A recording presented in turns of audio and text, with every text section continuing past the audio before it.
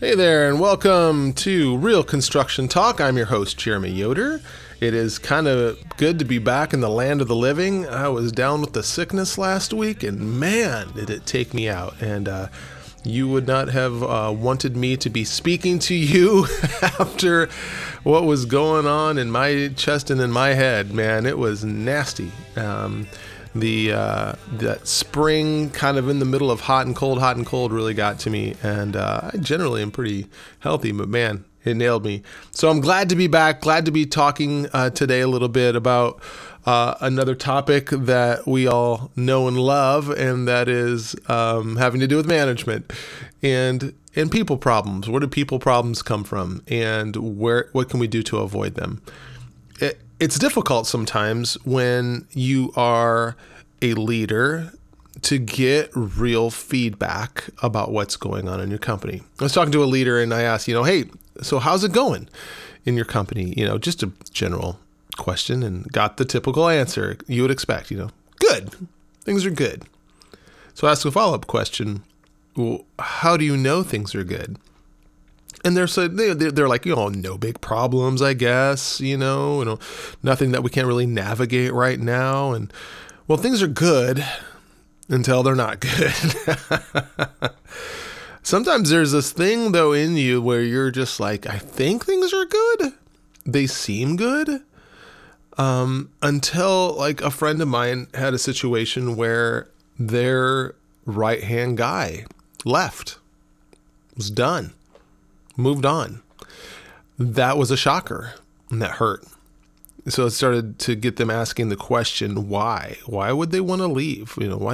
And they knew, the pat answers. Well, ready for a new thing, wanting to do something different, wanted to try something else, yada, yada, yada. But when that person is making a lateral move into another corporation and the same job, something deeper is going on here, and I will submit this, that it's probably having to do with vision and culture. And what I mean by that is what is really driving them wanting to leave is underneath somewhere.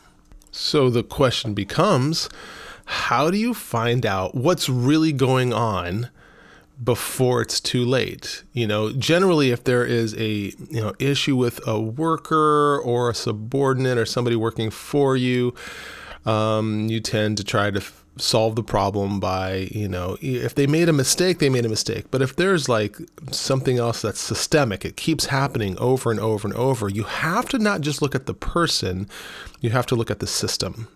What systems are not in place,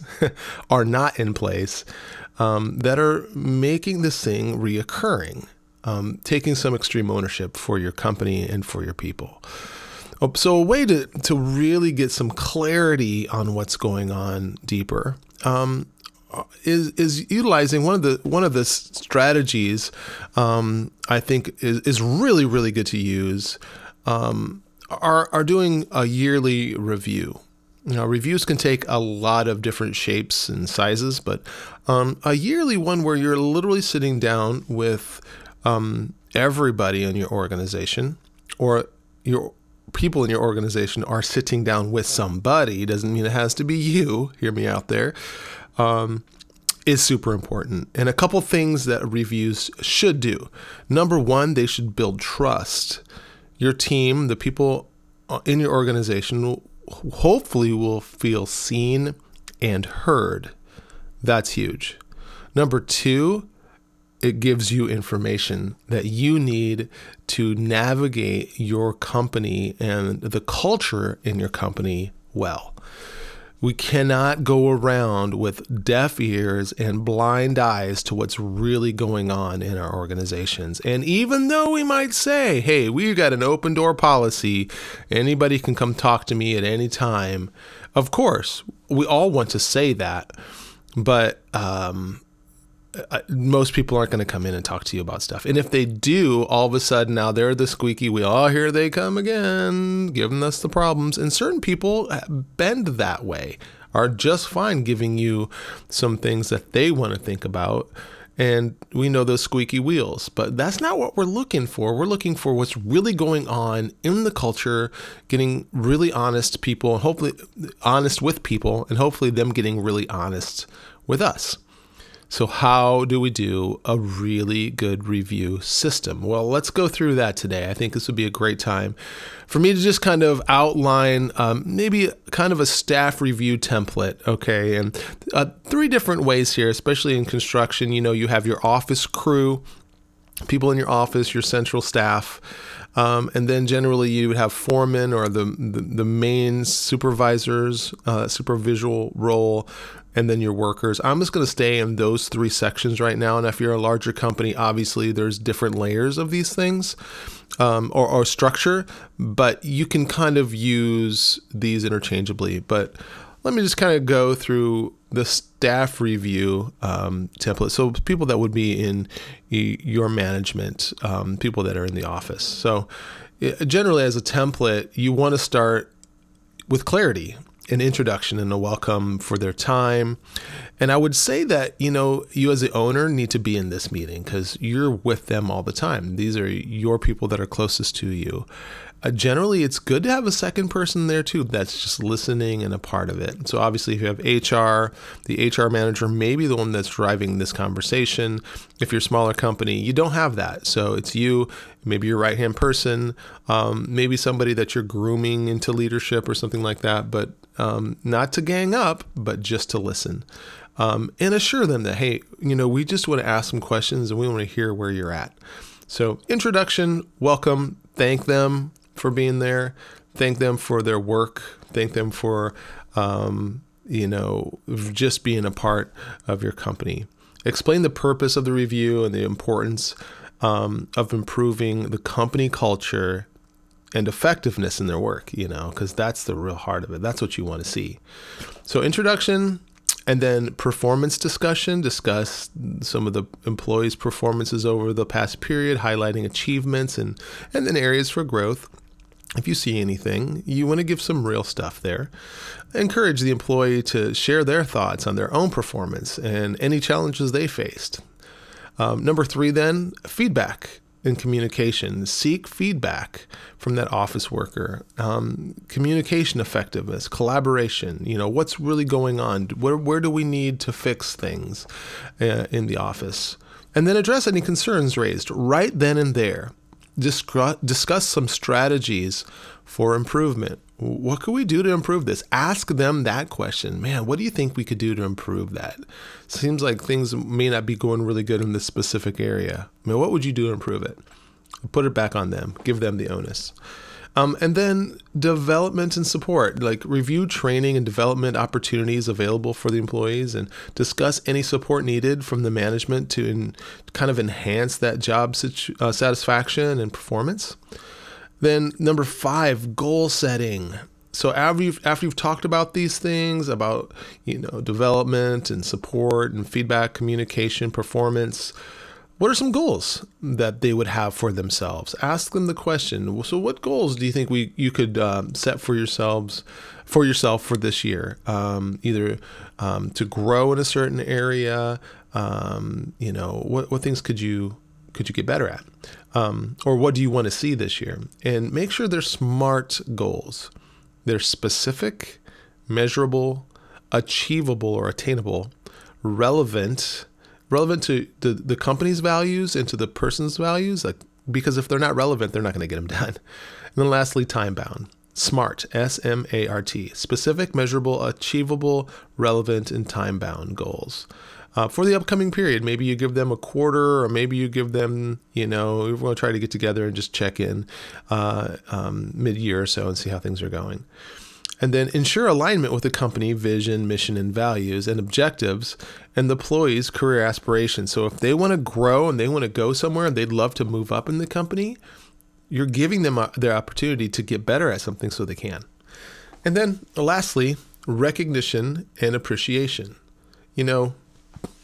It's really hard sometimes when you're working in an office environment and you're just go. And you might hear it once in a while, hey, good job on that. Or, hey, I really appreciate you being around. But in this situation, I think it's really, really important to acknowledge the employees' contributions and express your sincere appreciation for their efforts. And discuss ways to enhance this recognition in the office culture. Like, what would they like to see? You're just trying to get feedback from them. And then lastly, in closing, summarize the key points that you guys discussed and you heard. So in other words, you better be taking notes, leader. Be taking notes. Use active listening. Be aware of the situation. Be looking and be asking and watch body language. And then reiterate that they have the support of management, and encourage ongoing communication and thank them for their participation that day. Now, I know that seems like a lot, but, give yourself a, 30-minute time frame for some of these. Don't take 2 hours, man. I would just say, just knock it out, get it done, but have a plan. Some of these can take a little bit longer, especially if there seems to be some issues that they would like to get resolved. That's okay. That's what this is for. Now, what you'll walk away as a leader from that conversation is you'll really hear where they're coming from, and they will feel seen and heard. Now, the key to this, honestly, especially with office staff, follow up. You've got to follow up with them. How are things going? How are your goals going? What anything I can do to help you? Where are you at with things? And as you do that, there again, you're kind of enhancing this. Man, I feel seen, and I feel heard by my management, and so that gets that culture working a lot easier, and people start working together well because they feel seen and heard. And you've gotten some information about how things are really, really going on in the office there. If you're maybe a little blind or maybe a little deaf to what you thought was going on, hey, that's okay.